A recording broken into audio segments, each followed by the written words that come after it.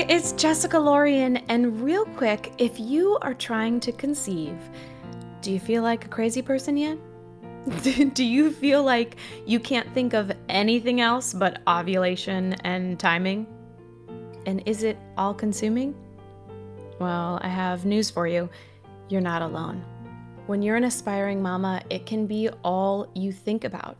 And with every new announcement in your life or on social media, it can be a roller coaster of emotions.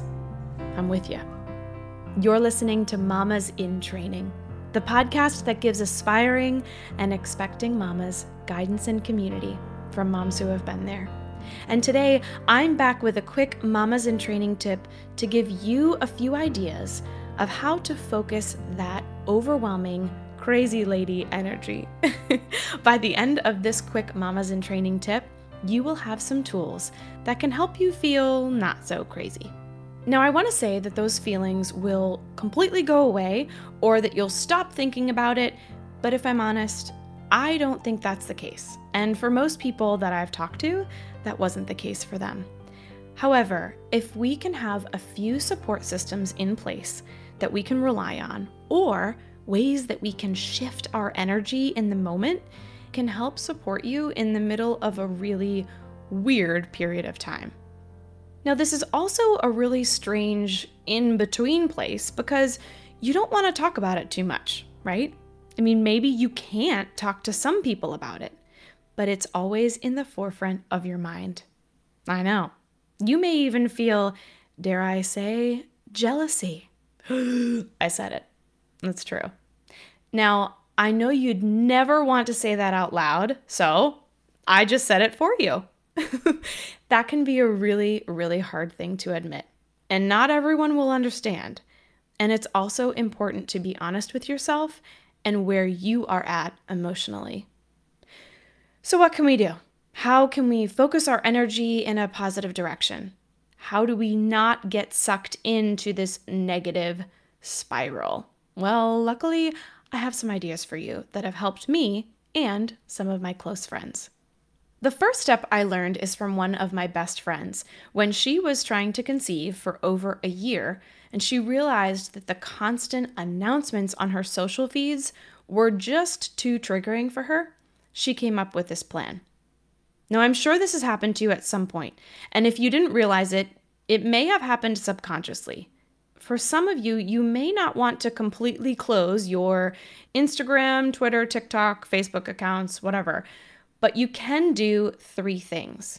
Number 1, you could delete the apps from your phone so that the temptation to look isn't there. You could, number 2, mute, it's called, certain people and their profile.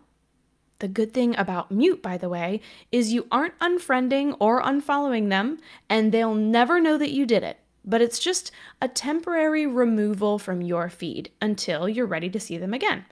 And there's no harm in it. And actually, I think it's really healthy. Or number 3, the last option is on Facebook. And you can add what's called the News Feed Eradicator.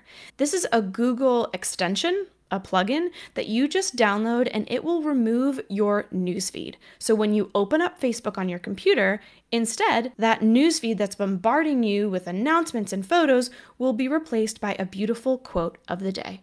That way, you're able to go into Facebook, check specific people's updates, post for yourself, but not get bombarded with the updates on the newsfeed. So that's number 1 in social media.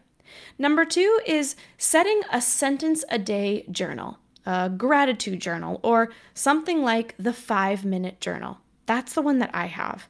This is a very intentional way to focus your energy daily in a positive direction and just record.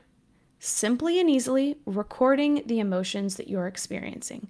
So with the 5-minute journal, every time that you wake up, you answer a couple questions, and every time you go to bed, you answer a couple questions. It's just kind of a nice way to open and begin every day and close up every day with positive energy. And the third tip, finally, is therapy and community. Connecting with others who've been there or who are in your shoes is a really empowering way to just vocalize what you're going through and to realize that you're not alone.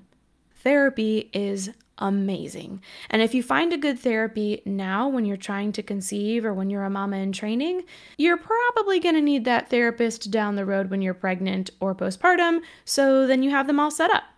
And if you're still looking for a community to call home, look no further and join us in the free Facebook group Mamas in Training. Just click on the link in the show notes and find others who will understand and support you. So to wrap this up, how do we not feel so crazy when we're trying to conceive? Number one, check your social media. Maybe use a newsfeed eradicator. Maybe mute some people. Maybe delete those apps. Number two, get yourself some type of journal. A sentence a day, a gratitude journal, or something like the 5-minute journal. And number three, find yourself a therapist and a community. Someone that you can speak to and a place that you can connect with others who understand you. Implementing all of these different tools, removing, muting, or eradicating that newsfeed will help. And the support of others is essential. So go for it. Shift that positive energy and know that you are not crazy by hearing it from others. I understand you, and you are not alone. If you enjoyed the show today, new episodes release every Wednesday, so be sure to subscribe in your favorite podcast app so you don't miss an episode. And help us grow our mama community by leaving a review on Apple Podcasts. That way I know how to better serve you. And finally, I would love to connect on Instagram. You can find me at Mamas in Training Pod. That's MAMAS in Training POD. For Mamas in Training, I'm Jessica Lorian. We're in this together.